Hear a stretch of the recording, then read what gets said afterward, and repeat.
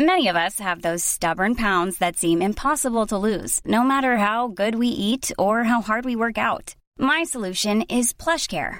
PlushCare is a leading telehealth provider with doctors who are there for you day and night to partner with you in your weight loss journey. They can prescribe FDA-approved weight loss medications like Wegovy and Zepbound for those who qualify. Plus, they accept most insurance plans. To get started, visit plushcare.com/weightloss. That's plushcare.com/weightloss. Since 2013, Bombas has donated over 100 million socks, underwear, and T-shirts to those facing homelessness. If we counted those on air, this ad would last over 1,157 days. But if we counted the time it takes to make a donation possible, it would take just a few clicks. Because every time you make a purchase, Bombas donates an item to someone who needs it. Go to bombas.com/ACAST and use code ACAST for 20% off your first purchase. That's bombas.com/ACAST, code ACAST. Burrow is a furniture company known for timeless design and thoughtful construction and free shipping, and that extends to their outdoor collection. Their outdoor furniture is built to withstand the elements, featuring rust-proof stainless steel hardware, weather-ready teak, and quick-dry foam cushions. For Memorial Day, get 15% off your Burrow purchase at burrow.com/ACAST and up to 25% off outdoor. That's up to 25% off outdoor furniture at burrow.com/ACAST. When I say rehash, you say chicka chicka. Yes, please. Witam from Poland. Not from Poland, sorry, I'm back. Back in the LDN, the big smoke. The bureaucrats, the fat cats and the bureaucrats. Touchdown last night from Amsterdam. So we started off the gigs in Poland, in Krakow. Lovely place. If you haven't been, I highly recommend it. Beautiful place, the old town.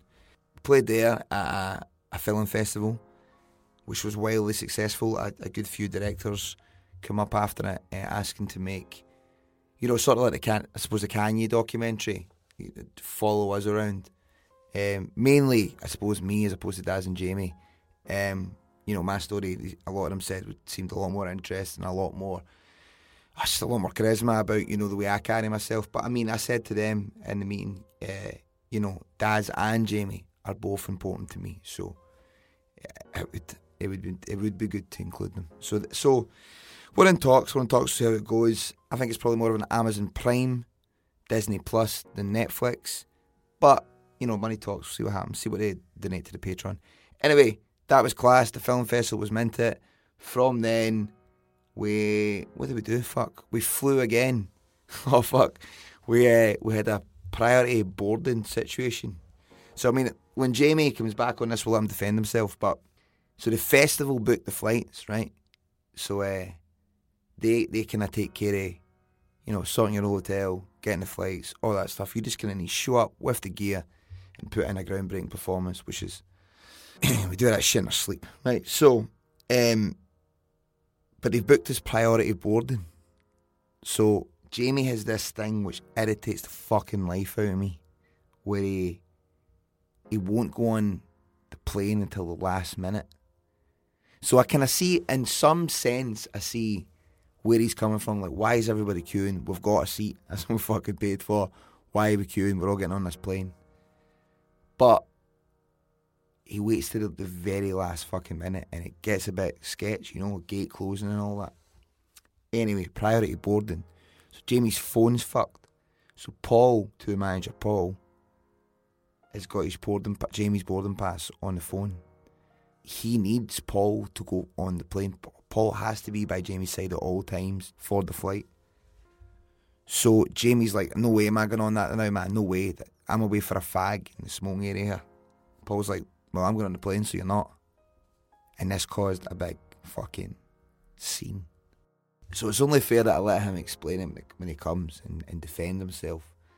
But needless to say, he's forced on this plane, early doors, walking by people queuing, and that's like, he hates that. As if it's like, he's better than them, that kind of vibe. He hates that.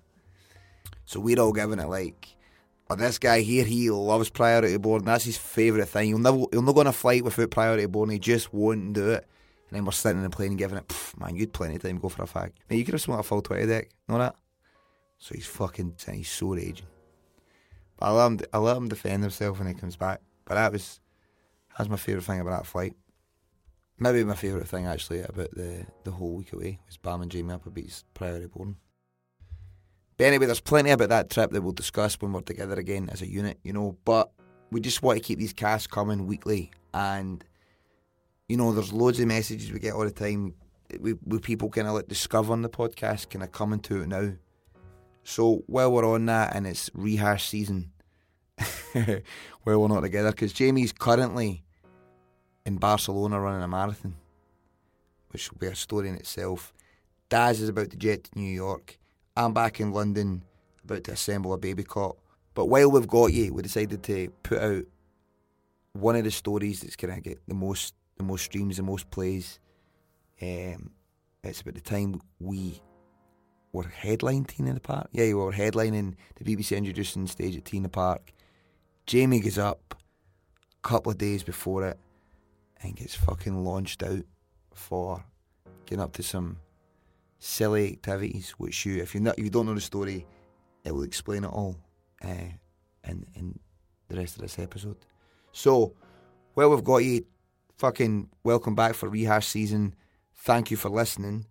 Join us on the Patreon, patreon.com/The LaFontaines. Yeah, just type in The LaFontaines Patreon on Google and fucking donate, man. Donate your hard-earned crust. And we'll be back with the boys, probably not next week, because Daz is still in New York, but the week after that, we're back, full team, talking some shit. But in the meantime, enjoy. Peace, love, and unity. Tell a nation, tag a pal. Cat. I'm Sandra, and I'm just the professional your small business was looking for. But you didn't hire me because you didn't use LinkedIn Jobs. LinkedIn has professionals you can't find anywhere else, including those who aren't actively looking for a new job, but might be open to the perfect role, like me. In a given month, over 70% of LinkedIn users don't visit other leading job sites. So if you're not looking on LinkedIn, you'll miss out on great candidates, like Sandra. Start hiring professionals like a professional. Post your free job on linkedin.com/people today. Since 2013, Bombas has donated over 100 million socks, underwear, and T-shirts to those facing homelessness.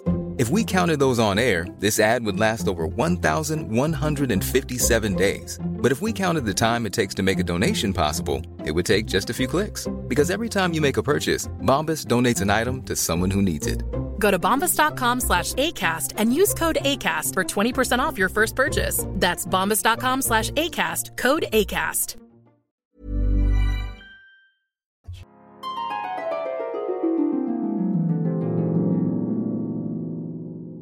It's the summer of 2013. The band has just been asked to headline the BBC stage on the Sunday night at Scotland's infamous Tea in the Park festival. At the time, it was to be our most prestigious gig of our so far uphill career. It's due to be filmed for the telly, and the band, as well as all my aunties, are pure excited. There's been a right good bit of PR and online hype surrounding the gig, and there is no room for error here. This is one crucial fucking show. The previous 4 or 5 years of the festival, one of my best friends, Johnny, had organised a coach to go back and forth it up to the site.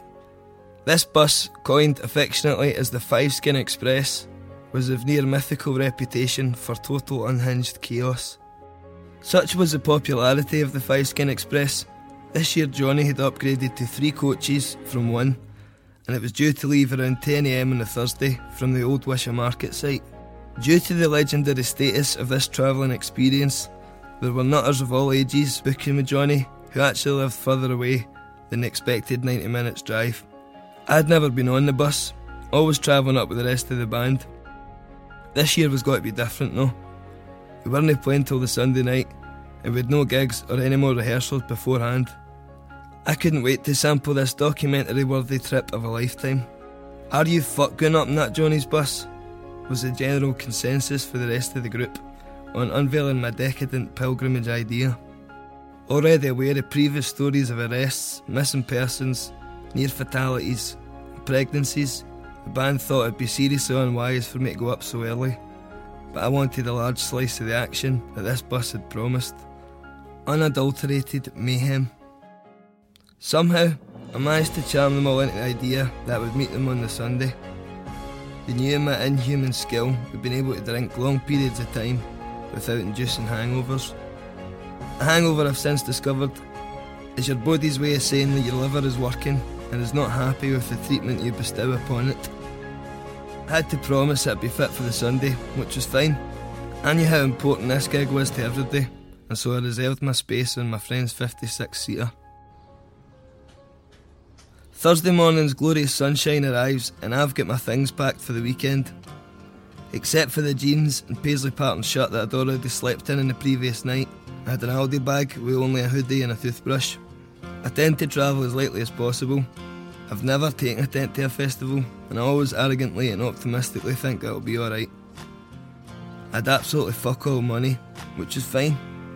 I'd brought my guitar to the meet-up point and played some Oasis songs before the bus departure.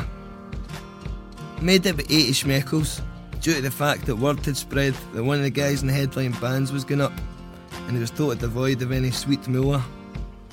Happy days, thought little old me, as I treat oneself to a packet of 20 Marlboro and a bottle of Holy Tonic wine.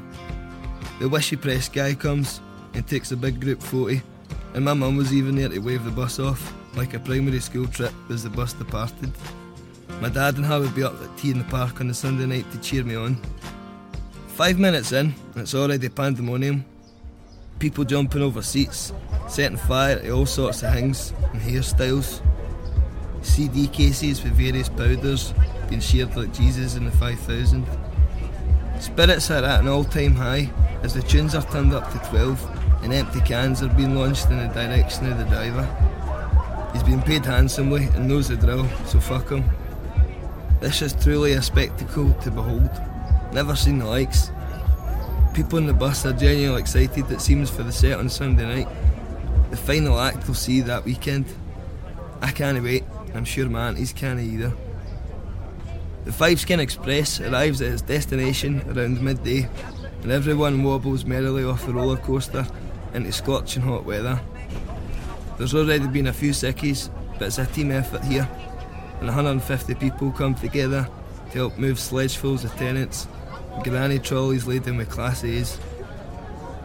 Somebody's managed to lose their ticket, and Johnny had gave them his, as I reckoned it'd be fine to be able to wing him in at the box office with a guest, because I'm a fucking rock star. No sweat for Keenan here. Sure enough, we managed to enter the festival, no bother. Johnny and myself each given the access all areas artist pass. I could have probably get my aunties in as well, such as my charm and rapport with the staff. We get through the gate, and all of our pals are at the other side of this gigantic festival site, so we start the expedition north to where half the town of Wishy has begun to settle for the weekend. Johnny actually managed to get knocked in with a bus, hilariously. It was his confused expression when he looked about in the dust as to see what the fuck happened. I'll never forget that. One of the funniest things I've ever seen. Continuing on, we bump into all sorts of folk that we know, everyone with delicious anticipation for the weekend ahead. Fucking yes, it's got to be amazing. When we arrived to base camp in Red 2, which has now been rechristened Wishy, everyone's got tents set up and settling in. Lo and behold, it seems I've got more than plenty of options for places to sleep, and I placed my toothbrush and hoodie in a blue two-man tent with my wee pal Marky. There's no live music at the festival until Friday afternoon, so there's nothing else for it but to drink and soak up the merry, dangerous atmosphere as more revellers arrive and Wishy expands to include the territories of Red 1 and Red 3. I'll give a wee shout out here to my pal Chelsea, who reminds me it was Red 2 that we camped at, as she just handed me a caramel latte. At the precise moment I've just realised I've evolved into everything that I hate. Writing a book in a coffee shop like a total fucking wanker. Now I'm recording a podcast like a total fucking wanker. Anyway, the rest of the day passes without much event. I drank, fell asleep several times, talked copious amounts of shite, and visited other friends I knew who opted to sensibly set up at various other parts of the campsite. At some point, someone has given me a couple of Valium, and throughout the night, I remember very little. I really fucking hate Valium. I've only took them 2 or 3 times and I always black out. I strongly advise people not to take these, especially mixed with the booze. It's about 10 o'clock on Friday morning, and the sun is back out in ferocious fervour. People are beginning to stir, brushing teeth and getting £9 bacon rolls and maybe cracking open a can of whatever. My mind is on getting water, but fuck paying for it for the 60 pesetas left in my jeans. So I'm having a wee walk to somewhere to fill up a big empty bottle and quench my skinny frame. I know that I was smoking a wee joint somebody gave me, but there's not much left and I'm ready to throw it. But it was enough for PC Plod and his apprentice with the big ears like plugs to ask me to have a wee search of my person. Fair enough, I complied knowing that I didn't have anything else dodgy on me. The coppers were cool, letting me know that the wee spliff was fine as long as I had no other contraband. After a thorough pat down, they tell me that I'm free to go. Enjoy yourself, they say afore telling me to wait a wee minute. At this point, PC Pod procures a big bag of white powder for the pockets of my paisley pattern. Fuck. What's this, they inquire? And I've honest to God no idea where it's came from or what it even is. Just a big bag of white powder. I'm also mangled for the 2 Valium I've taken as they begin to take their horrid effect.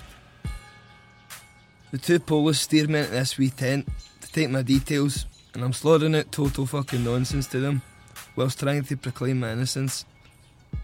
As they cut off the pass from my wrist and prepare to escort me off the site, I tell them that I'm playing in a band this weekend. What band? We're called the La Fontaines. We're getting filmed for the BBC. My aunties know that, I've got to be watching on the telly. I reckoned that this was one way of redeeming myself into the salvation of VIP safety. As it turns out, it was a big mistake.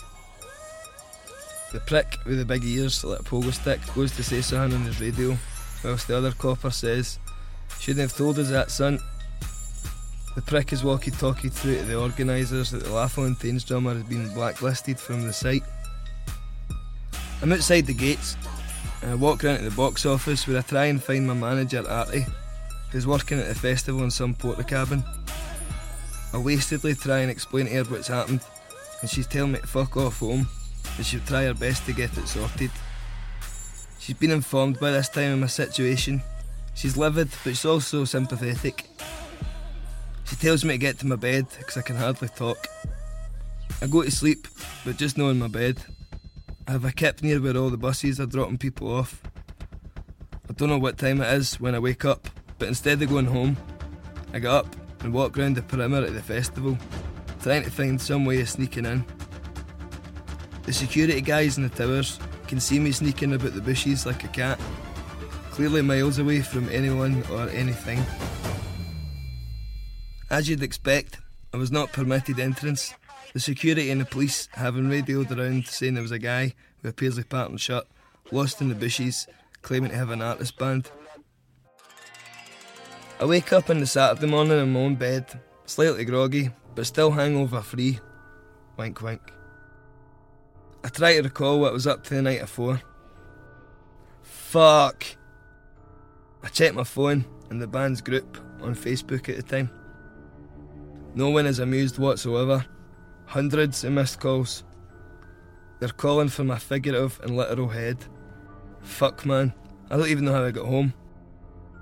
I'm filled with remorse on a scale that I've never had. I go downstairs and the parents are surprised to see me.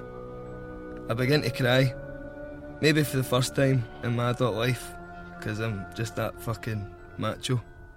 Ask MD. And I explain to them what's happened. They show me some mercy. They tell me that I'm a stupid, stupid boy. I really am a stupid, stupid boy. What shall my aunties think, I dread? The band have already got rehearsals going with another drummer, a guy called Ian Stewart, amazing, as it's looking highly unlikely that I'll be readmitted to Tea in the Park. My place in the band is like Shane McGowan's teeth, something there but essentially well and truly fucked. Shane McGowan's since got actually lovely teeth. Same with me. I'm instructed not to attend the band practice, the contempt would be too high anyway. Moping about Wisha on a gorgeous day, I don't think I'd ever felt so low. But my manager Artie, she phones to say that there's a good chance that I could still play the gig the next day, but I would have to get a police escort to the stage then back out after the performance, which I think would maybe be the coolest entrance to a gig ever. Aesthetically, this would make me a super cool looking bad boy and solidify my macho reputation. I went out for a celebrity pint, unable to wait for the next day to be walked onto stage with handcuffs and 2 police, let loose to play the drums and then be cuffed again, like some sort of rock and roll lunatic. Maybe they could get us a straitjacket. The theatrics of this would be beautifully apt, I reckoned. I returned home that night with hope in my wee black nicotine-fractured hat and ate a wonderful sausage supper from Tony's Chippery. As they say about me, I fall in the Clyde and come out with a fish.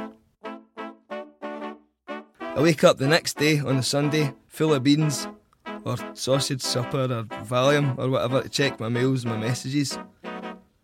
Turns out it's a definite no-go for me that night. All of the press have found out by this stage, and if I was readmitted, they would have a front page story about how it's totally unfair with other punters being ejected for similar offences and a different rule for the artists. I understood, but I was totally fucking crushed. My mum and dad had obviously decided to now not attend Tea in the Park because it would be pointless without their fallen angel youngest child behind the kit. I wanted to stay in bed and feel sorry for myself.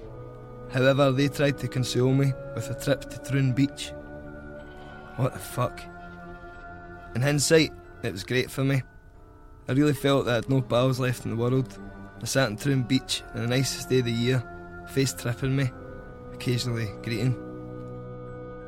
It was during when the band was performing, about 7 o'clock that night, and my mum noticed a girl walking past me on the beach with a La Fontaine's t-shirt on. The darkest emotion I've ever experienced.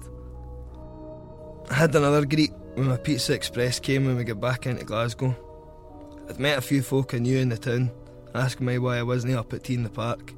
Was I not meant to be playing? And I put on Facebook that I was playing it's got to be in the telly and all that sort of thing. The band's set managed to go okay, thanks to the talents of Ian Stewart, and of that I'm eternally thankful. The band called a meeting a few days later in Bath Street, and they gave me a cuddle, and they knew how dreadful and genuinely guilty I felt. Still understandably furious, they told me to screw the nut and sober up. Of course, that weekend when I thought I'd screwed the nut, I was finally admitted to somewhere. It was Monklands Hospital in Airdrie, where I was in a quarantined room for a week with a compromised pancreas and a right testicle the actual size of a can of Tennent's. Doctor's orders to lay off the spirit for good and not to drink for 3 months. Fair dues. Lesson learned. Sorta. A few weeks later, the footage for Tea in the Park went out to the BBC, and I noticed a few comments from my aunties telling me how good I looked at on the TV and that they were all proud. They had no idea that it wasn't actually me. Rock and roll my arse.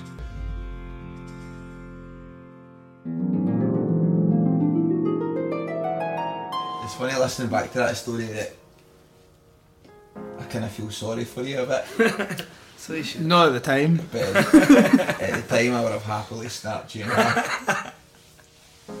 I thought that my mum, I found it a few months later, but that day they thought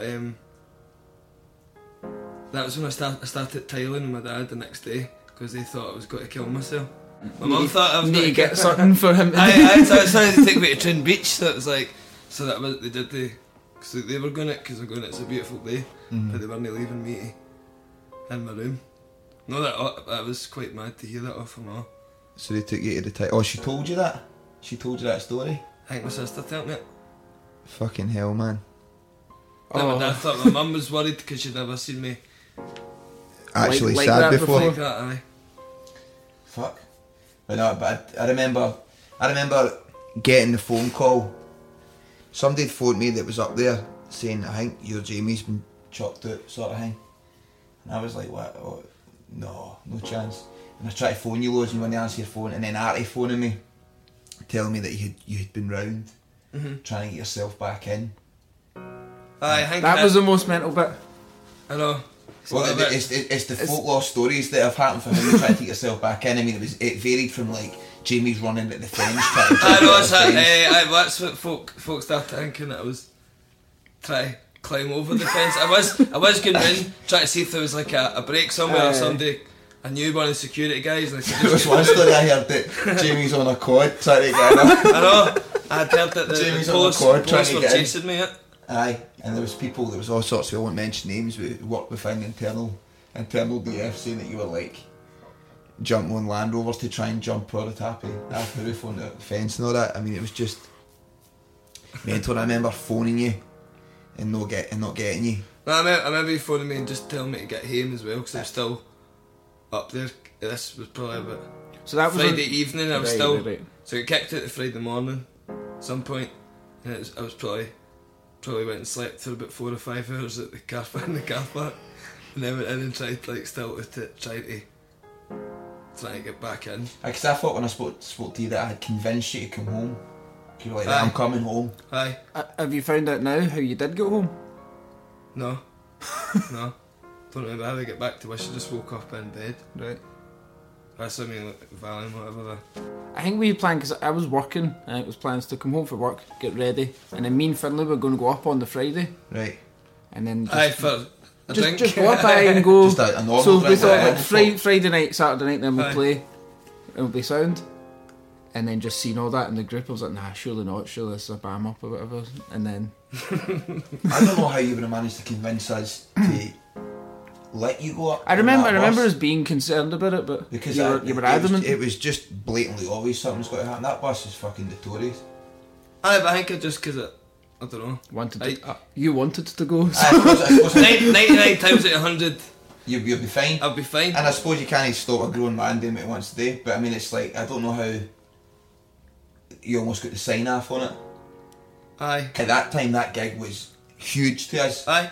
Tea in the Park was like a monumental second time they'd done it? We'd done the tea break first, year 4, aye. Which was like a massive thing for us then. Oh no, it was 2 years before. Year 4. And we done that, because then after that one we wouldn't get to play at Tea in the Park again, but then we were back the next couple of years. Aye. We done the BBC introducing stage, and then we done the main stage. Uh-huh. But that was the fact it was going to be on the telly and all that. It was huge for us. Aye. It's getting filmed. And I wouldn't. We're headlining the stage. Aye. I remember we had like the flyers printed and all that. Is that year we done that? Aye. And it was just huge. It was definitely the biggest gig we'd done at the time. At that time, definitely. And it's as much as you would be very prone to getting on it and maybe doing something daft, you've never managed to be at a gig. Aye. So would it? I knew that I would be getting out it, and I'm going to be fine on Sunday. Which is why I assume it would have been like just let him go then. So this is finding it since then. It's I'll just say it's my pal that works in a cafe down in Wishy, and a few weeks later he was saying, "How did you enjoy that speed that I gave you?" I was like, "What are you talking about?" So I mind them at 18 in the park, and you came over and you were singing a few tunes on the guitar. And I was like, "No." He goes, "How you came over?" And I goes, "You're Jamie boy, I've got far too much speed. You had a big bag of it." So I was like, "Alright," and then I've took it, knowing that I don't even take it or like it, but I had this big bag of speed that I forgot was in don't remember, put it in my top pocket. So when the police did pull it out, I was honest, because I was going, I don't know where that's came from. At what point did you think telling the police that you were in a band? So I mean, just at this point, right? So the police are chucking you out the festival.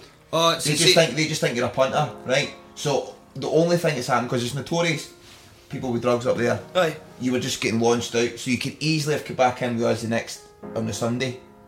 Aye. Nobody would have known the police. Aye. The band. See, if I wasn't as out it, I would have been sensible enough to just go, right, see you later, and then I could have come back up with us. Phone Artie, or went home, or phone Artie and goes, "I've lost my band, get me in," because I didn't have any.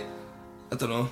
I think it's maybe when the police were doing it, thinking that's my one way. Them sort of, they would maybe go, Oh, right, you're one of the bands. Like, come back in, mate. Pete Doherty's over there, go and join. He's a drug dealer, but he is in a band. Oh, right. Why didn't you say? We had Amy Winehouse here last year. Oh, sorry, we didn't recognise you. And that was another one to get... I've got some gear here you can take as well. That's how that got confused with the Chinese whispers after it, that I was shouting at the police going... Do you know who I am? Do you know who I am? I was just trying to explain to them, I play in a band. Don't chuck me out because I need to be here. Aye. More than most people. I also like the fact that you're like fucking Julian Assange's girl, but you get like escorted to the stage. That would have been cool, but wouldn't it? That would have been fucking minted. So, from then what happened was that was a Friday, so we must have went on a mad dash to try and... Saturday, Friday, I've went home and then I've just By slept. Saturday afternoon, at about 3 o'clock, we were in the rehearsal room with Ian. With a new drummer. I also got fucking 3 points in my licence that night because... I was trying to get to Ian Stewart as quick as possible to try and get a rehearsal because Ian had another gig or something as well, so we had to get him. We only had 3 hours to rehearse with him to like show him the full set, which was to a click track, so he needs to learn these songs he never really heard probably and fucking learn them to click. So I was running through fucking red lights and everything to get him, pick him up, took him back to the studio in Hamilton. Mad, insane, roasting, sweaty rehearsal. And that week in Chem 19. Well, if that happened now, but you'd need to get Dave Grohl.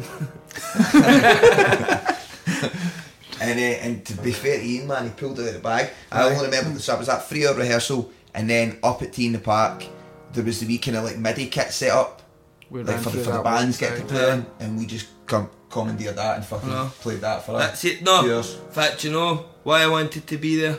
I remember why I wanted to go up early in the T in the Park. Snoop Dogg was playing on the Friday, and I was dying to meet him. Just to like get a joint with Snoop Dogg and get a photo with him, and thinking I'll be able to do that because I'll be able to go anywhere I want.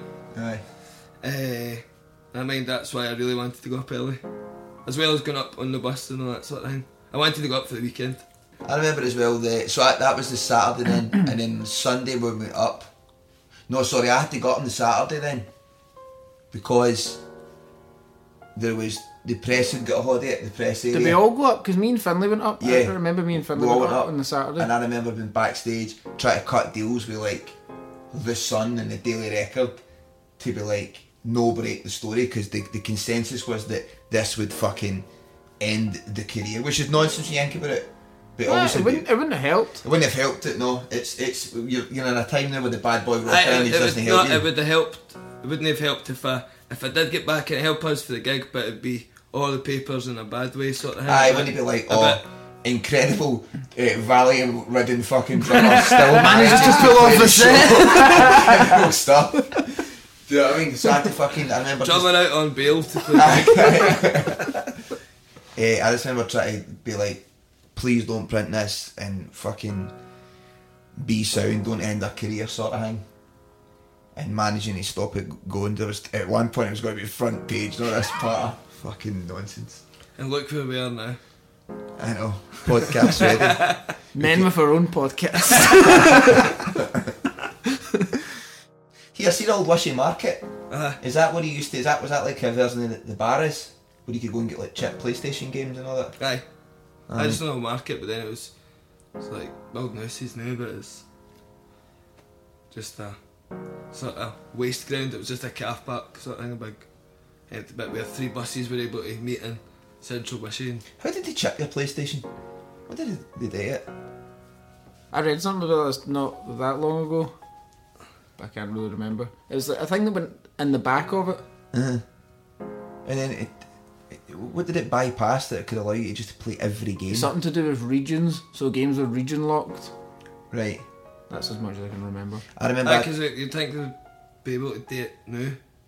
Nah, you don't really seem to get pirate. No, that's what I'm saying. Computer games is the only one that's like that's survived it. Business is still booming. Aye, totally. I remember I you can't just illegally download. I suppose you can if you really good. Really into it. I had a pal that his mum worked in Blockbuster, and every Friday we'd go and get 3 games.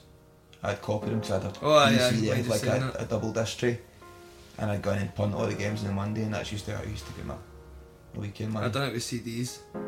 Just burned them and sold them? Mm-hmm. Do you have a wee list? No, just it wasn't as big a scale as that. It was just like to a couple of folk. Maybe that's It was just like 3. Do you want this Linkin Park album?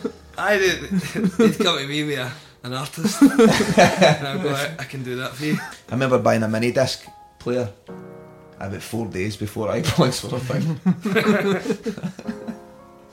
I bought DMX Grand Champ album on the old mini disc.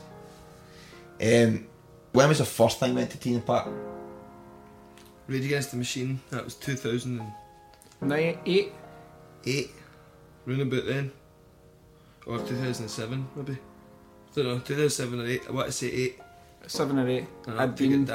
I'd been twice before then. So what age were you when you first went? 13 or something. I went with my big cousin.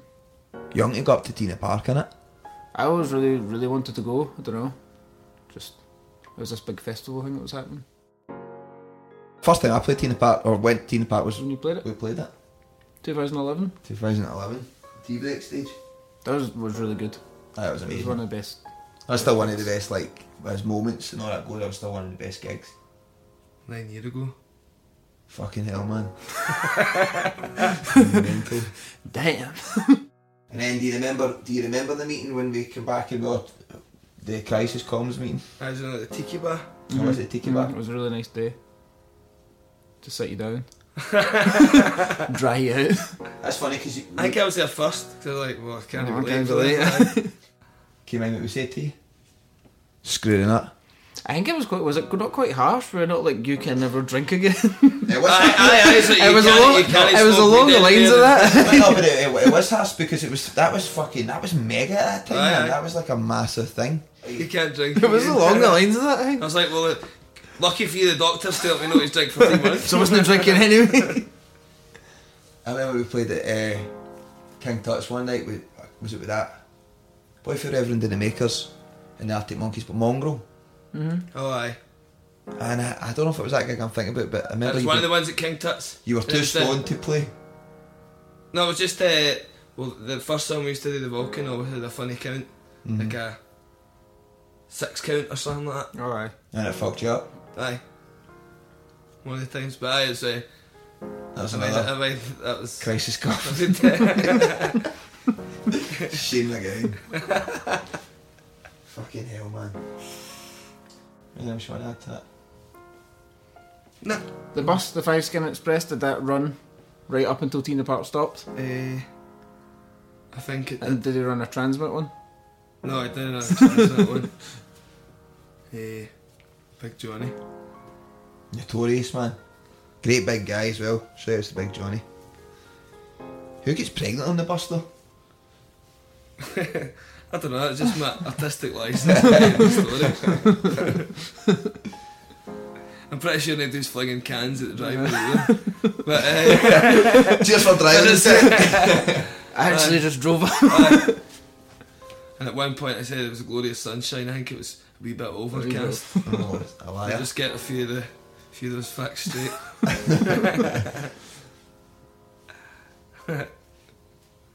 What did your mum and dad say to you? Oh, right, it's different now, but mine at the time I was like, oh, I got caught with a joint. Alright, so you dialed down the severity of what you were caught with? Aye, because when I was seeing my mum on the Saturday, they were still like, I can... You could maybe go back. I'm still getting to play, I'm not allowed to be there now. But I got caught with a joint yesterday. Because I smoked a joint. I smoked a joint at Tina Park. Stunk the place it. And I'm blacklisted. The police are just saying that I should go home and lie down. No, I just said I get kicked out, but I need to. But I'll be alright to play. I'll go back up on Sunday morning. So they were kind of alright, and that's how I was. Went out and get a pint that night in Wishy and all that. I was still getting an escort on the stage, so I was more buzzing than I was at this one. So yeah, that's cool as fuck, man. Shout out to Ian Stewart, but man, for saving the day. What a guy. I know. What a guy. And I'm my Auntie Helen. Will she post a picture of Ian Stewart? Post the video. There's a video of us playing on YouTube. Oh, right, The fuck, actual of course. thing. Aye, he looks very much like Jamie. Or at least at the time. At the time it did, It wasn't Wasn't a million miles away. a million miles away, but it's just funny, Matt, like sharing the hang on Facebook, and then my Auntie Helen going, well done, Jamie, you look amazing. At this point, I'm all bloated. Best drumming ever. Alcoholic 23-year-old. How did you end up going to hospital? I was at a 30th at the weekend. I was with my mum and dad, and I was doing a pee. So I was getting a few drinks that night, but it was a weekend after Theme Park, so You I used it on Thursday. You hadn't took any note of what we told you at all then? I think that you can't drink ever at gigs. Sort of thing. Aye. Right. But on a Saturday I was at a family party, Sound as fuck, guys. and it was all good. I was allowed to be in the band again for that family party. And Entourage. oh mum, it's alright. I'm still the drummer, mum.